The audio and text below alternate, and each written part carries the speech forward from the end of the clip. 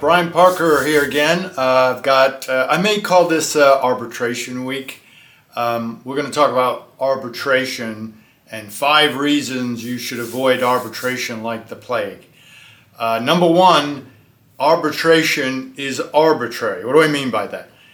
You get an arbitrator ruling over your case that is probably not an attorney and has any personal feelings about you or the case, can rule just on those feelings alone.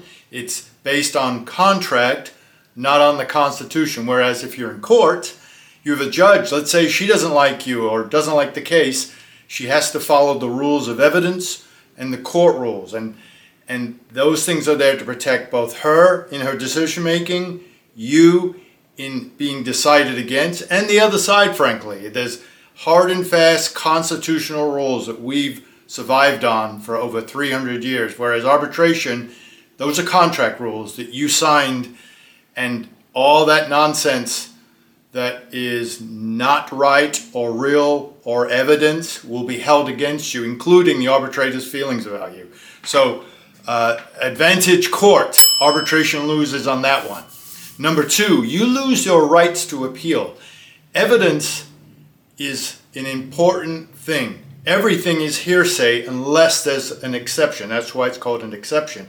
With arbitration, everything comes in. There's no hard and fast rules under the federal or state rules of evidence. And by the way, the arbitrator is being flown into your district or is doing this on Zoom and may not even be an attorney.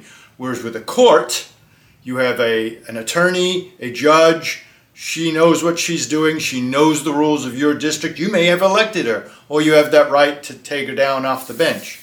You have none of those rights for arbitration. So, boom, that's an advantage for the court too. Stay with court. Don't go to arbitration. Number 3, you lose your defenses with arbitration. One of the main defenses, and if you're a disciple of my channel and my membership site, you'll know that most debt collection cases, and now we're going into creditor cases, don't have the proper proof or assignments to bring what they claim is evidence attached to their lawsuit into the case.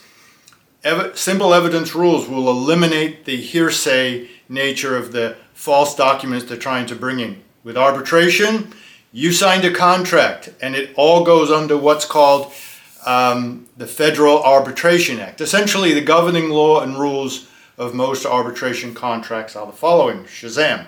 I'll read it. This arbitration agreement is governed by the Federal Arbitration Act. Arbitration must proceed only, in the case of AAA, with the American Arbitration Association. The rules of the arbitration will be those in this agreement and procedures of AAA. In other words, no evidence rules. Evidence is what the arbitrator says it is. You do not want to be in that place. Contract versus Constitution. Constitution, it wins. In this case, because you lose your rights to eliminate bad evidence with arbitration, check mark on court, advantage court. I'll just read you a case in point. A federal court said in 2013, an arbitrator has substantial leeway to admit any evidence they find useful, even hearsay evidence. That goes against everything that we stand for. See number 4. Number 4 reason why you shouldn't go through arbitration is because the thing moves along quickly to the advantage of the person that wants arbitration. And it's usually the person that created the rules, created the contract, and is paying for the arbitrator and the process. And that is the credit card company. If they want something, it's probably wrong. Your average arbitration agreement is the following. Shazam. And essentially, you lose everything when you go through arbitration. And in this case, if you look on my arbitration general agreement from an average credit card agreement, it specifically puts in bold letters, neither party will have the right to litigate the claim in court or have a jury try. Why would they want to eliminate constitutional rights? Also, discovery and appeal rights are limited in arbitration. So everything that's good about going to court, they want to eliminate, and they put it in bold letters. Think about that. By the way, discovery is very important in winning these cases. Just the threat of discovery can win a settlement for you. Using your discovery rights, you have a right to discovery, you can find out the real basis of why somebody says you owe them money, and there's never really any proof of that. As you, again, if you've seen all my videos, which are there basically saying the emperor's not wearing any clothes. Well, in arbitration, the emperor is completely naked, and the arbitrator sees he or she is wearing a suit. The big problem with arbitration is, again, number 4, it moves quickly. So you can have a judgment against you within 3 months, whereas with courts, sometimes it takes 3 months just to get to the pretrial, and the pretrial says you can have discovery, you can do this, you can find out about the evidence against you. And along the way, you have rights to file a motion with court and our Constitution to find out the genesis and the proof against you. That's our American way. We have a right to pick apart the evidence against us. Not so with arbitration. Again, think about why they specifically bolden in their arbitration agreement, you cannot litigate with the jury. You cannot have discovery rights. You cannot have appeal rights. Now, arbitration is looked upon as a quick way to resolve cases. In order for that to be quick, you don't have evidence glitches, as they say, meaning there's a piece of evidence coming you know is false, so you don't have the right to exclude it. It's basically arbitrary on the arbitrator to decide whether evidence comes in or not. Well, that also limits your appeal rights. So if, as you will see, there's something clearly wrong in the arbitration process you're involved in and you're losing, you can't appeal that. You lose the right to appeal. And one of the ways they do that is limit the amount of things that you can do inside the process to knock out evidence or knock out testimony. So if you can't have that be an issue, it can't be appealed. Whereas if you go to court and it's clearly false against you, you're allowed to appeal that. And you'll win if a group of individuals above the court you lost in sees what you see, which is there's clearly a problem here. With arbitration, it's final, the award is done.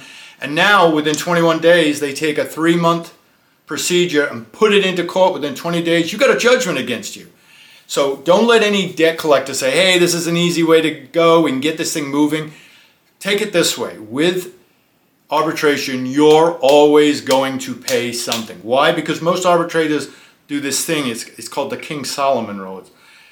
You cut the baby in half. They give this side something and this side something. You're going to be giving a lot. Trust me, your something is going to be big. Whereas with court, you got a chance to knock out the whole thing.